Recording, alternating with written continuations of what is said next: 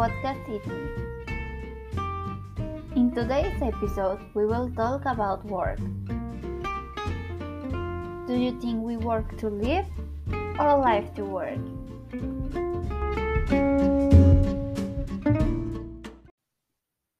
I consider that people who work to live are those people who besides work can do other activities with the purpose of improving their skills. They have a different lifestyle than those who live to work because they enjoy the work so much and don't feel that they work a single day. In addition, they have better life conditions. On the other hand, those who live to work are people who spend more time than necessary working, in need of money to pay their bills. They miss the opportunity to spend time with their friends, family, and do activities that allow them to improve their personal and professional skills.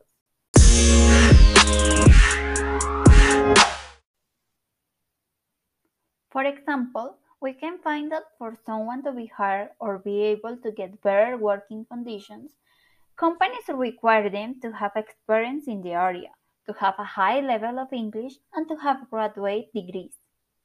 If they fulfill these requirements, will their job position improve?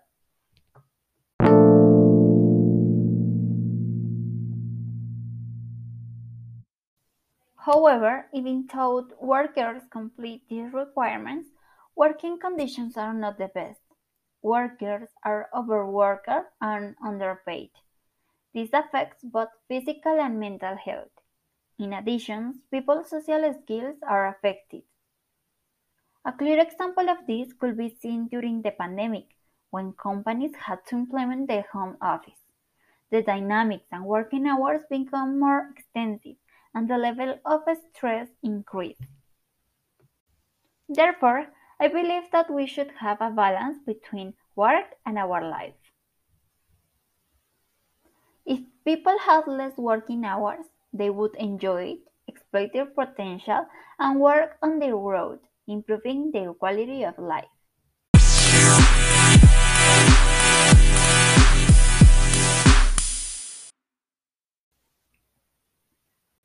That's all for our program today. I hope you enjoyed. See you in the next episode.